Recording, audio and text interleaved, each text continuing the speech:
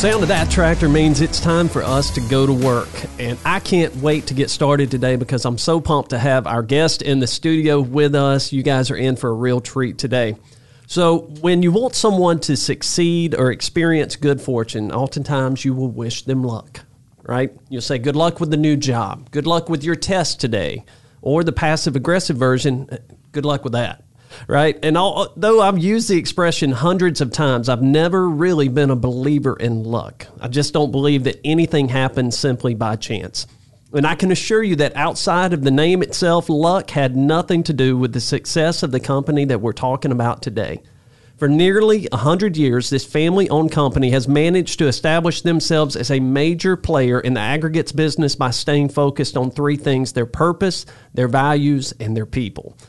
You may know Luck Companies for its most high-profile brand, Luck Stone. Quick history lesson here, and I'm going to roll through this really fast because we're going to dig into it a little bit more through the podcast. But this company was started in 1923 by Charles Luck Jr.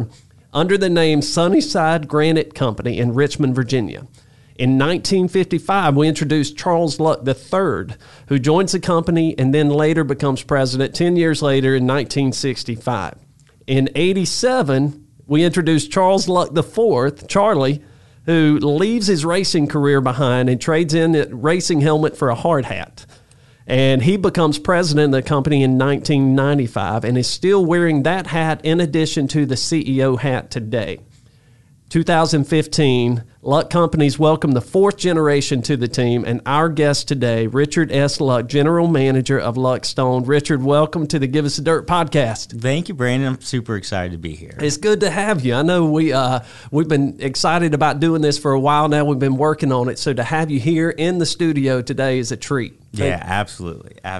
What, have you listened to any of the podcasts before? I have. I had actually listened to it before you guys had kind of reached out to us, and man, I've just enjoyed it so much. I love the casual nature of it, and think you do a great job. And man, when y'all reached out, I was super excited to drive down to Charlotte and be a part of it. That's awesome. Well, thank you first off, thank you for listening. That's cool that you were listening to it before we even started reaching out, but because you've listened, you know how we like to introduce our guests. So we typically ask our guests to tell us, how would your wife introduce you to a group of friends that don't know anything about you? What would she say about you? Yeah, so I called her on my drive down this morning, and I was like, they're going to ask me this question. So how would you introduce, or how would you describe me?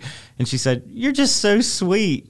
I was like, oh, don't make me say that on the podcast. So that is how she would describe me. Can you give me something a little more manly? Yes. So I thought that was so funny. But That's awesome. She said, "You're just so sweet, and you love me, and you love our kids." And then I was like, well, what about my work? How would you describe my work? And she said, it's crushing big rocks into little rocks. And that is what we do. My wife, her dad has actually worked for the company for around 35 years, which is really cool. So she kind of grew up with the company being a big part of her life as well. So I tell people, I drink out of Luck Stone cups at my house, and I go to my wife's house, or my wife's family's house, and drink out of Luck Stone cups there. That is awesome. What a great introduction, though. Just so sweet that you care about the kids and family and her, but yet she also knows the business. She knows the aggregates business probably as well as anybody. She's grown up in it, too. So that's really cool. I know I don't know, I spent 20 years in the aggregates business, too, and I know that was always a challenge for my wife to explain to someone what I do. And it would always end up back at the same point. She would say, look, I tried to describe it. He sells rocks. Yes. At the end of the day, he sells rocks. And so it's great to have you. Thank you so much for being with us. I went through the story of Luck Stone in about 30 seconds there, but there's so much more there. Tell me, walk us through the history of the company. I know that you've heard these stories all your life. What are the stories of Luck Stone and the history of Luck Stone that you tell your kids? Like, tell us what we don't know from the website. Yeah. Well, you did a wonderful job in the introduction, but so it probably starts one generation before that. So it would have been my great-great-grandfather. He had 3 children, 3 sons, and he had kind of 2 businesses going on. He had a contracting business, kind of doing some road construction, and then he had a dairy farm. And so one of the sons went into the dairy farm, one went into the contracting business, and then the third son was my great-grandfather, the one that started Sunnyside Granite. And so his brother and his dad and him all went in on that first quarry together. And that was going to kind of be a supply deal to his brother, where he'd run the quarry, and they'd kind of have a little family deal going on, and it kind of grew from there, which is just totally incredible. But I think the stories that we like to tell, and that I'll tell my kids, and that we tell within the company, is just this story about people, and this story about the connectedness to our people. So even back at that first quarry, they bought this railroad car, and they brought it in, and they turned it into this kind of cook cart. Where it had a kitchen in it, and management and hourly folks would be in the cook cart eating breakfast together. And I think back in those days that was a really rare thing, and so there's just kind of always been this story of connectedness from ownership down to the quarries, and this deep love and passion for people. And so that kind of carried on with my grandfather, and he termed it as just "we care," simply "we care." And so "We care" was all over our quarries and all over our hard hats, and that was just kind of the slogan. And that was kind of, I guess, as simple as you can make it, that we care.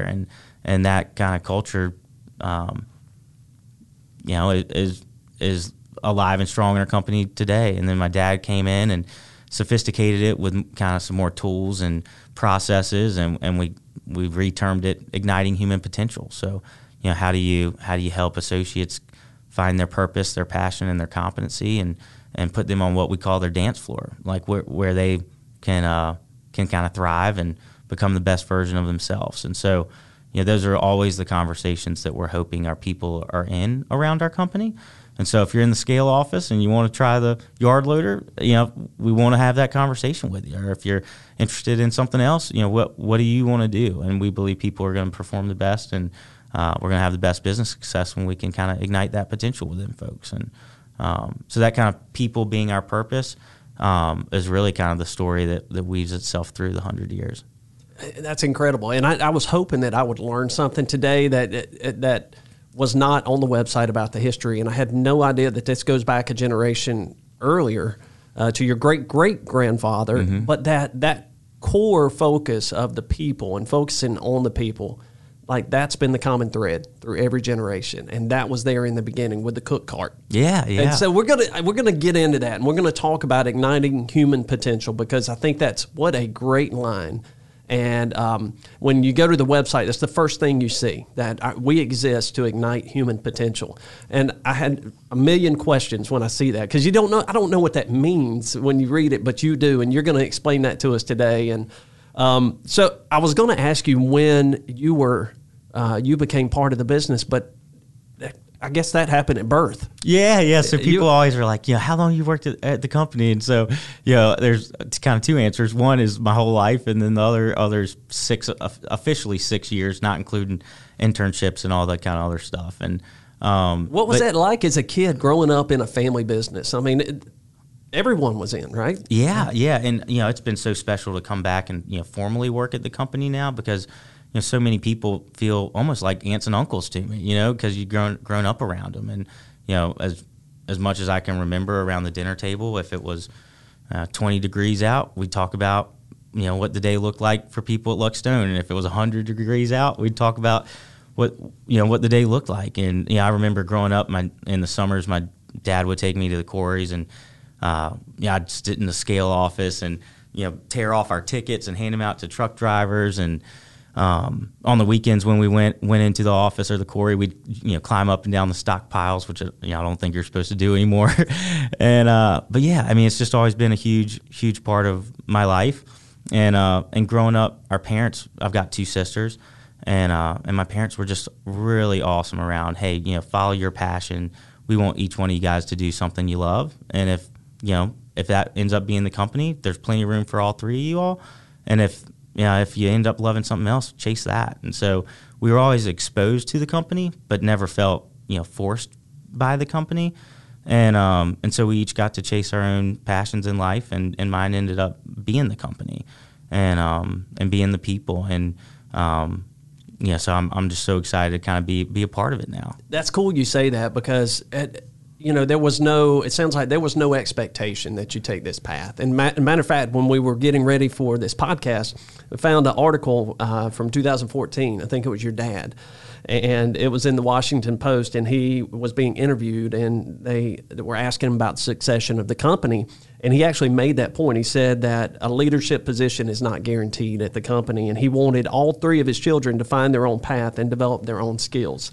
So exactly what you just said. Was there a time did you ever want to do anything else, or was this your path from the beginning? Yeah, it's kind of interesting. So I remember I was a junior in college, and I'd always wanted to come back to Luck Stone. Like, I'd done internships there, and I'd loved it, and knew it was what I wanted to do, and so I was gung ho on graduating college and coming back to work. And I remember Dad kind of set us all down, and he was like, "Hey, we've been talking, and we really think it's healthy for all three of you to, if you want to come back to the company, you guys got to go outside and work somewhere else for 2 to 5 years, and really you grow into your own self, and prove to yourself you can make it out in the world, and find your own passions, and then and have some successes and have some failures, and after a couple years, if you still want to come back to the company, then we'll talk about it, but we really want you to go do something else." And I remember being like, that does not make any sense. You tell us all the time to follow your passion. I want to work at the company. And I was so upset, and it ended up being one of the biggest blessings in my life to kind of be forced to go do something else. And that time away really allowed me to grow and mature, and explore other things. And so I ended up doing a program called Teach for America, which landed me in a high school teacher, a math role, actually here in Charlotte at Olympic High School. And then I moved back to Richmond and worked in the nonprofit world. I actually started a nonprofit focused on low-income entrepreneurship, and did that for several years.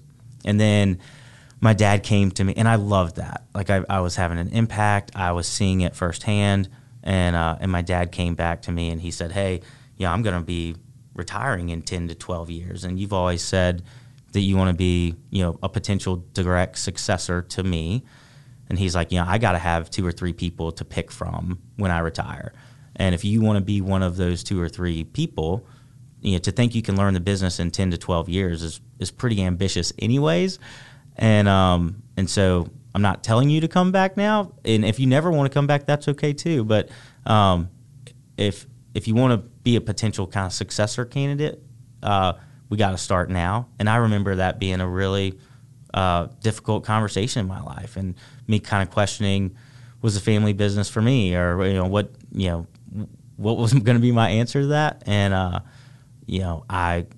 big part of that was about the impact I was having at the nonprofit. I felt like I was having this big impact, and in my head I was like, am I going to feel that way when I go work at this big company? And so anyways, chose to go ahead and come back to the company. And I can't tell you how that's been the best decision I've ever made. And I absolutely feel that impact every day with our associates and with our customers. So many stories around our pension program, where people come up at retirement and they're crying and hugging me about it. And just all these cool stories about people that their lives have been changed by working at the company. And I don't know that I saw that before I was in the company, and so that impact's definitely still there in my current job. What a cool story. Yeah, and hats off to your dad for realizing that was going to be an important piece of your story, to go off and do something else and to find yourself and find the things that matter to you and your purpose. But I love the fact that you resisted that. You didn't want to do it. You thought it made no sense. But yet when you did it, you didn't go and start your own business. You didn't go into the for-profit sector and to corporate America and say, all right, let me figure this out. You became a math teacher. Yeah. And you started a nonprofit organization. And I think that, and to hear how that impacted you personally, and that gave you just a greater focus on people and serving. Yeah, and I think that kind of goes back to our company, right? Because that was how I was brought up. Those were the values in my family, and it was all about to to whom much is given, much is expected. And how do you weave that throughout your life? And so, you know, when I think about the company, you know, for me, like why do I want to wake up at 4:45 or 5 every morning? It's because I deeply believe that the biggest impact that we can have in the world is running a wonderful family business where people love to come to work and they can fulfill their wildest dreams and make a good living and all those kind of things. And so, I think it all starts from the very beginning, what your parents teach you, right? And what about your sisters?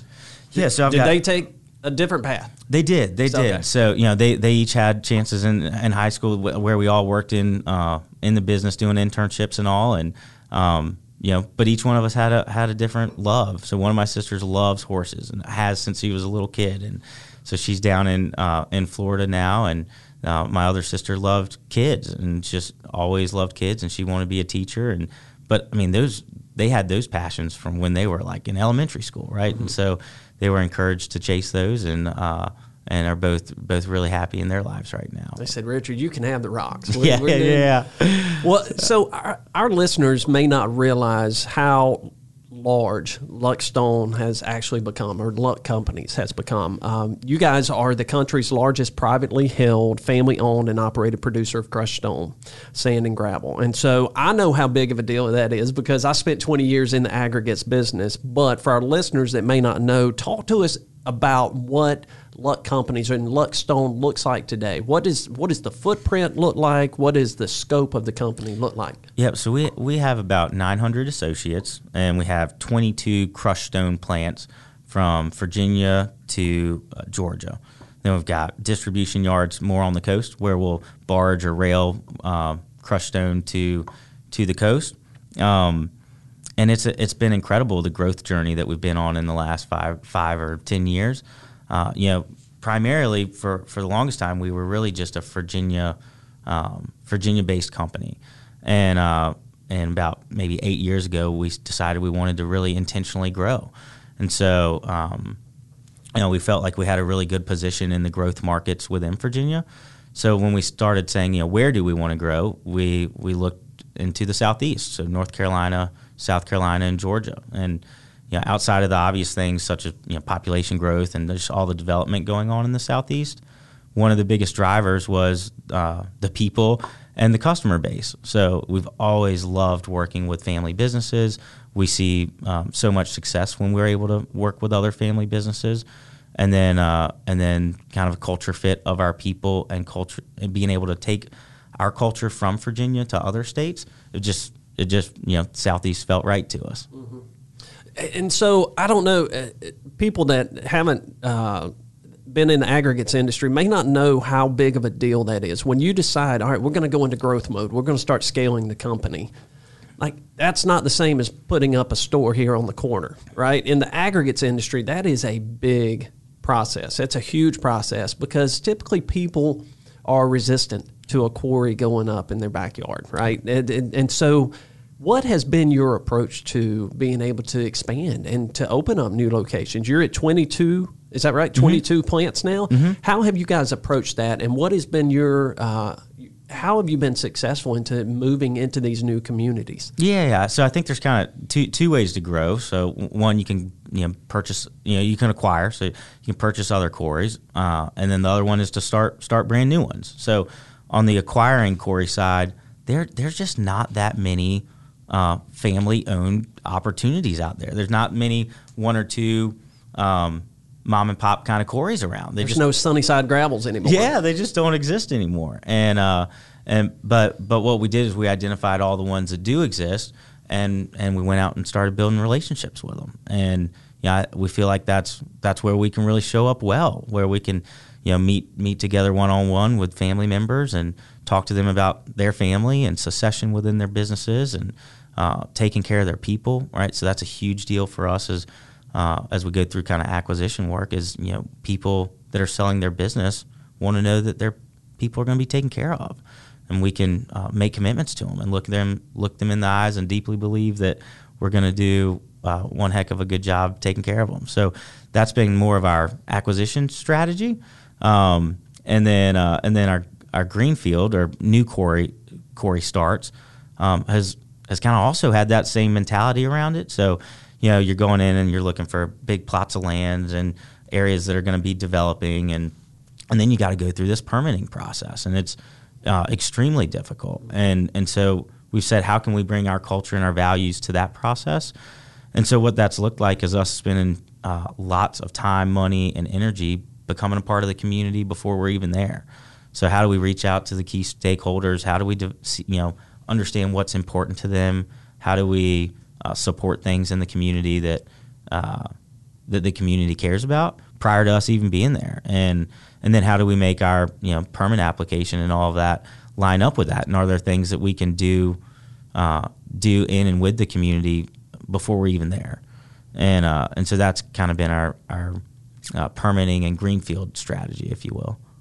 That's awesome. I love that. So it's a effort to commit to investing back into that community long before you're ever there, and it's relationships too that you guys are starting years before you ever do anything with these family-owned operations. Like, you've been talking to these folks for years and years and years about the opportunity to provide their family with a succession plan and to protect what they've worked on for years and years. So I love that strategy, and that's the thing I think separates you from the other players in your space right now. Definitely. Yeah, I think what's so cool is being a family business and being in the quarry business specifically, you get to think in 50 or 100-year increments, right? And so you get to have a patient view on capital. You get to have a patient view on relationships and really, what we call do it right. And so I think that's what we're doing. So why the Southeast? Why has the focus been on the Southeast? What do you guys see there that you like, and what fits well with Luck? Yeah, so I think it's probably two things. One, just the phenomenal growth that's occurring, population growth that's occurring kind of throughout the Southeast. But two, it's really the people and the culture fit, and that's both from a customer perspective, but also an associate perspective. So we still see lots of family businesses throughout the Southeast, and we're excited to get down here and work with them and partner with them and support their businesses. And then we think that when we think about our culture, we think it fits perfectly throughout the Southeast as we're hiring and onboarding and talking about values and all of those things. And so, I think those are the two main things that really drew us to the Southeast. I want to go back. You mentioned this earlier, and I want to go back to it because I think this is a very intriguing part of your company story and your family story. And now we found out it goes all the way back to your great-great-grandfather, but this interest in people and investing in people and igniting human potential. So talk to me, that's the mission of the company. That's what you see when you go to the website, and that's what you've talked about 2 or 3 times already in the podcast. What does that mean? And how do you guys practice that as a company? Yeah. So I think you can kind of describe it in stories, and so I'll try to do that. And so we just acquired Ararat Rock Products, which had 2 quarries in North Carolina, one in Mount Airy and one in Eden. And so when we show up, the first week, there's all kinds of emotions from us and from the associates there. And so we had several Luck associates that had decided to move down to the area and be part of that. And, and day one, the new plant manager that was a former Luck associate, he identified an associate in the scale office that she just wasn't in a good spot. And her son had a football game later that day. And so he got a couple people together and just went over and supported her and went to the football game. It was like, man, that is so cool, And so there's just so many of those stories that are going on every day. But when we think about igniting human potential, it kind of goes back to understanding who you are as a person, what you care about, and living in alignment with those things. And so, we've got a series of tools and processes and training classes that we put all of our associates through, everyone from my dad all the way down to folks in the quarry. And so it starts with, I guess, self-awareness around why are you who you are, and what do you care about the most. And so once we're able to get people there to where they start understanding those things, then we can have really great conversations about how are those driving the behaviors that we're seeing show up, or what are the things that you really care about or are passionate about, and how can we help you find your dance floor to the best job, the right seat on the bus, if you will. And so I think when you're in our company, it makes sense what all that means because you see us doing it. And I think that's what leads to such cool performances, because we're always trying to grow people and put them in the spot they want to be in. And I can't tell you how many stories we've had where associates come back and say, "Man, all the things that I've learned here about myself, I've been able to apply at home. Like I've been able to talk to my wife about my style preferences or my values, and now she's saying, well, that makes a lot of sense why you're this way at home." That kind of stuff. And so yeah, I think that's a little bit about igniting human potential. I love that you describe igniting human potential with stories, and that you use examples. And matter of fact, I taught you, and I know we have mutual friends, some that work with you at the company, and I talked to them in advance of this podcast. I said, "Look, talk to me about this igniting human potential thing. Is this real, or is this a tagline? Is this something that the company just says because it sounds good?" And they said, "No, this is real." And they went into story after story. This young girl wanted to go to college to do something else, and the company did this for them. Or, you guys just went through this huge compensation revamp process where you gave the money back to the people and really. And the gentleman that I was talking to about you specifically, I said, how does Richard practice igniting human potential? He said, the most important person to him is the person who's right in front of him, and he gives everything he has to the people, and talking to them about what's important to them, what their purpose is, and as you described, finding their dance floor. I think this young man said he's watched you talk to people with marriage issues and issues with kids. And so I wanted to just pull that out a little bit more so that our listeners know this is not a tagline. This is something that has been ingrained in you from day one. This is something that goes all the way back to the cook cart and has just carried through for almost 100 years and now is part of your story and your leadership style. So yeah. I think it's really cool. I love that. I love that it's not a growth number. It's not a size number. It's about finding the potential of the people that make the company. Yeah, and I mean, I think what's a really cool part of that story is that that's not Richard's leadership style. That's the leadership style that 900 people at our company have an expectation that's all their styles, right? So if it's a foreman with someone on their team, we're hoping that they're showing up that same way. Now, is that a class? You mentioned that they go through a process of determining their purpose, their why, their dance floor, the right seat on the bus. Is that something that every employee goes through? Yeah, so we've got kind of a curated kind of class and curriculum that over your first 2 years you kind of get exposed to all of it. And so there's a series of tools and processes there that everyone has exposure to. And then we've kind of incorporated it through all of our business practices. So there's some tools like that, and then there's our true values that we have up on the wall with very specific behaviors.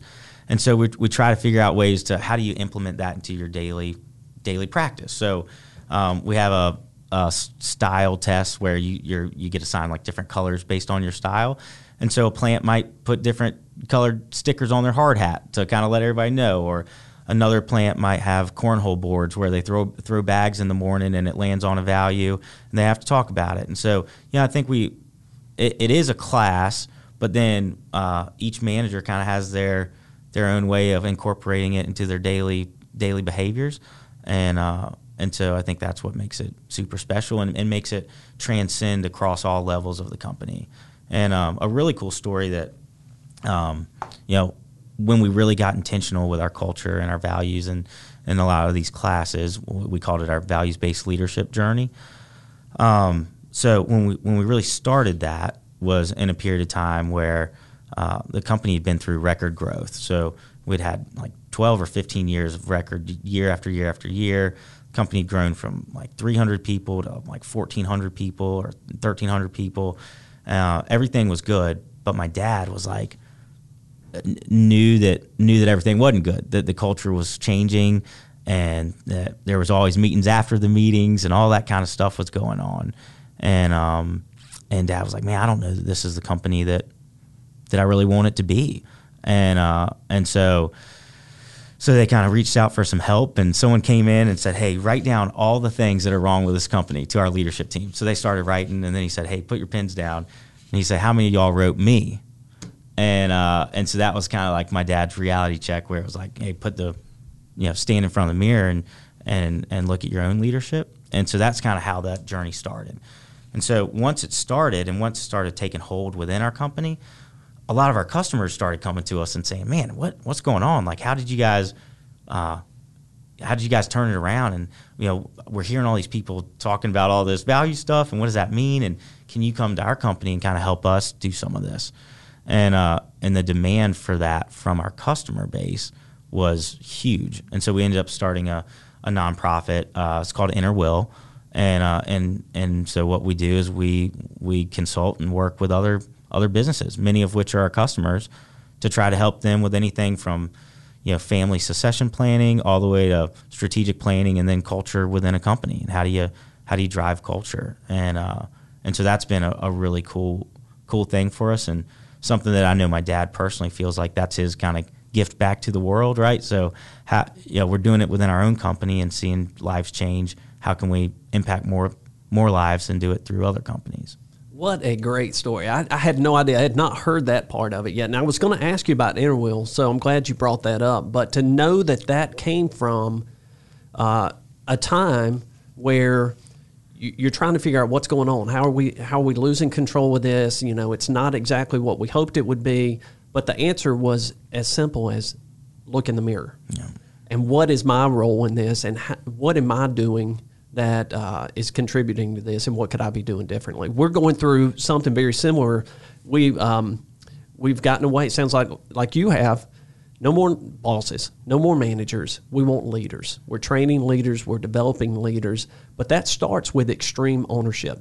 And I don't know, you've probably seen the book, Jocko Willink and Leif Babin. It's Extreme Ownership, 2 Navy SEALs, 2 of the baddest dudes you'd ever meet. But they write these 12 principles about extreme ownership, but it starts with looking in the mirror. Mm-hmm. And I think that's great. I love that. And to take that and not just push it through the company, but now to be able to share that through Inner Will with your clients, with your trade partners, that's a great story. Definitely. All right, so this is the part, you've heard the podcast, this is the part where we say give us the dirt, right? We're going to talk about you for a little bit. All right.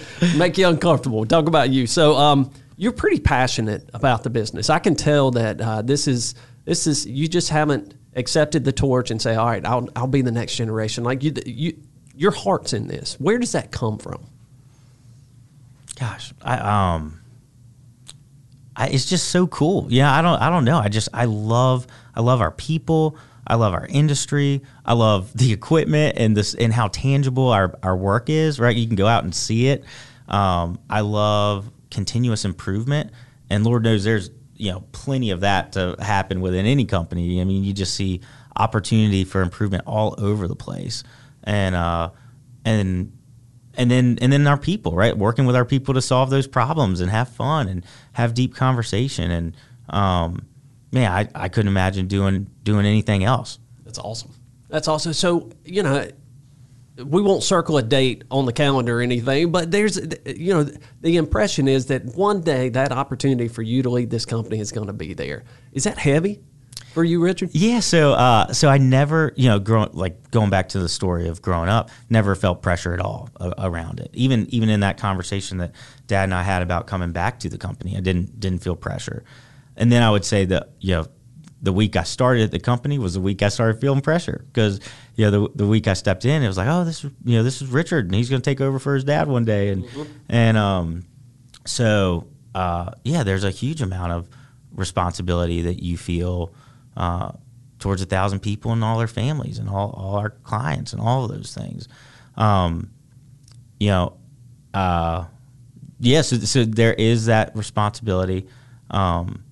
But man, I think what's so cool about it is that it's not all on my shoulders. We're one huge team, and so I've had this great experience where I moved up to Northern Virginia and I worked in the quarries for a couple years, and ran equipment and ran our plants and learned how to weld and all those kind of things. And then I went into a sales role, and then I went into kind of a general manager role. And through each one of my experiences at all the sites I've worked at, I was a little nervous. I was like, how are people going to receive me? And is this a golden spoon boy or whatever that story could be?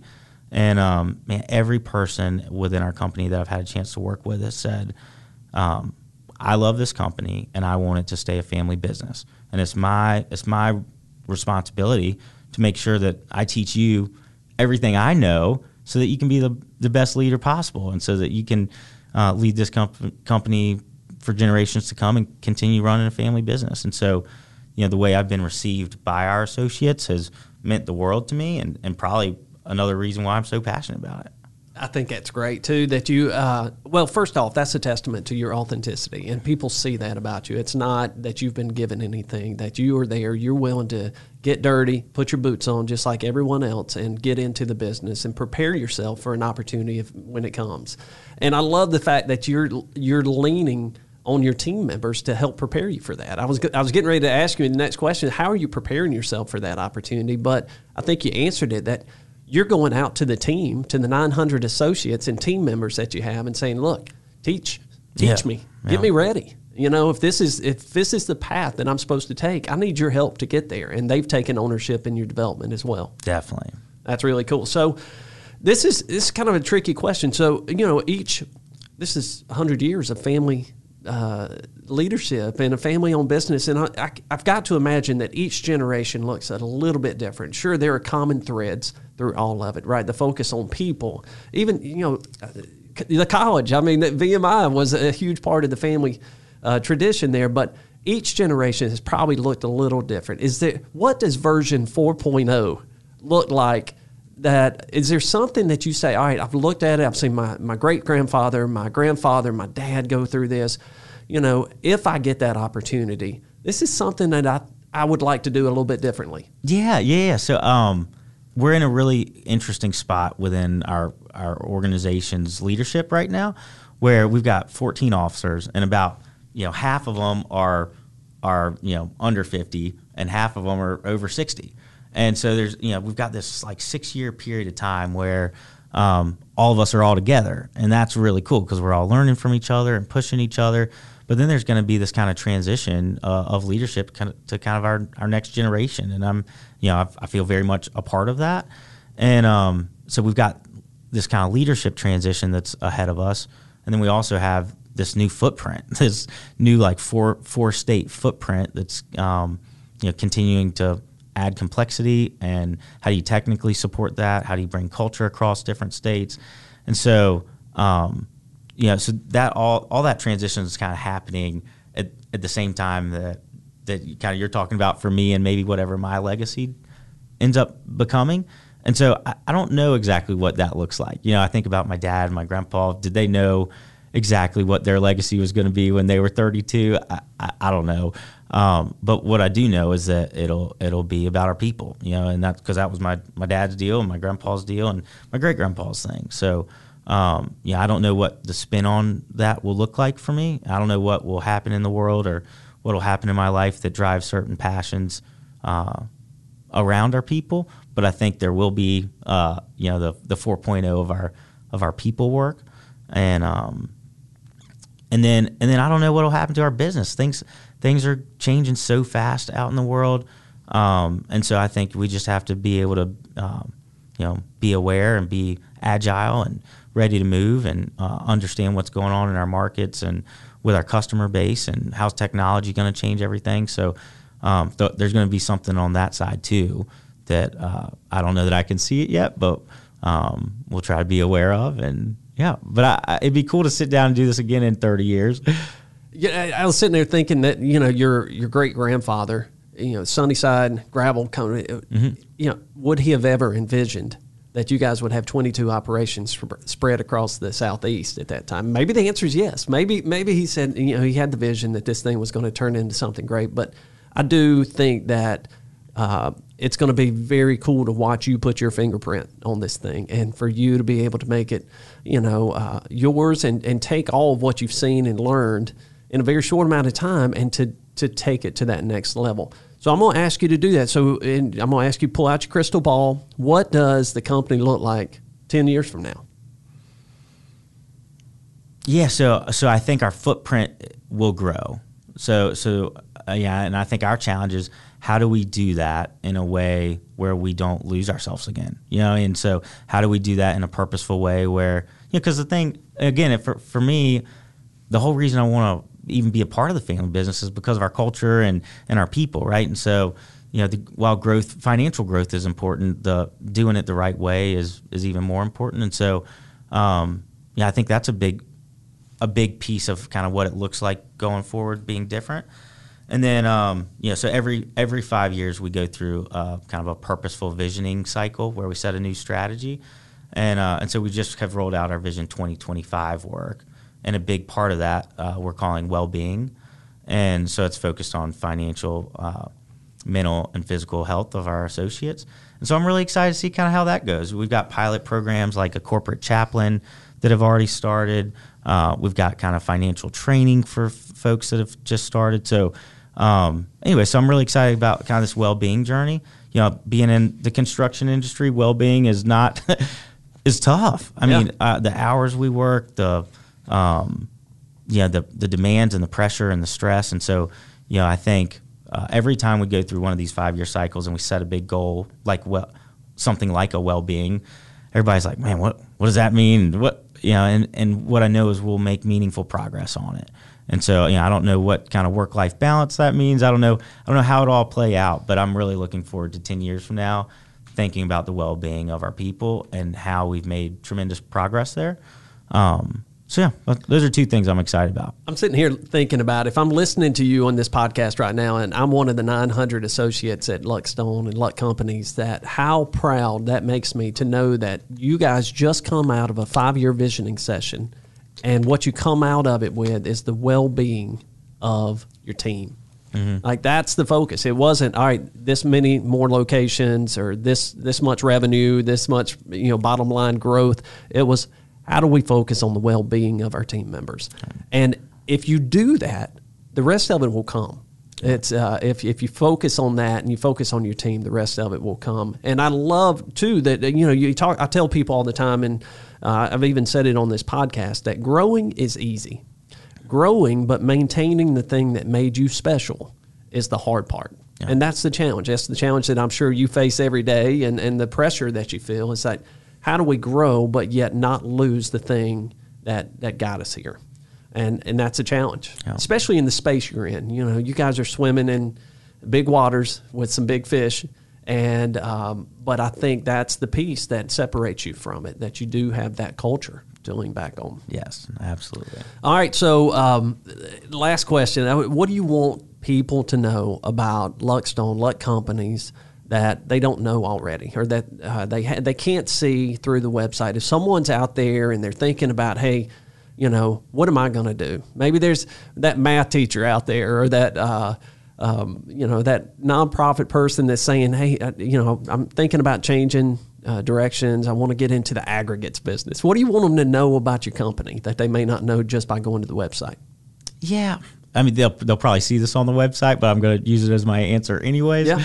I really love my grandpa's deal around We Care, because that to me is so simple. It's exactly who we are. It's exactly who we'll always be, and so I hope they know we care. So whether it's a interaction with Inner Will where we're working on their business with them, I hope they see that we care. On our customer side, we our slogans, like kind of what we tell within our sales teams, we say stone is just the start, right? And so it's way more than just the stone, right? It's about us caring. It's about us providing all the resources that we have, doubling down with our customers to understand their business and showing them that we care, right? And then if you're an associate kind of thinking about Luck, same thing. It's like, we want you to know that we care about you and your family, about your well-being, and about your hopes and dreams. And so, I think all that is wrapped up into this kind of people as our purpose story that's currently landing in this spot of igniting human potential. What a great answer. And I'm so glad to have you in here today, Richard. And I was hoping coming into this, I said, please let this be legit. Like all these great things that I've heard about this guy, this family, this company, and this culture, like I want to see that today. And I've seen it, and I'm sure the people listening have heard it today. Congratulations on what you and your family and your team have been able to accomplish. It's very impressive, and I know it's something that all of you are proud of. I wish you nothing but continued success in what you've got in front of you, and really appreciate you being able to come and share a little bit of your story with us today. Well, Brandon, thanks so much. It's been a ton of fun. My first podcast, so hopefully it went okay. You crushed it. See what I did there? Yeah, I love that. Yep. Richard, thank you so much for being with us. Thank you.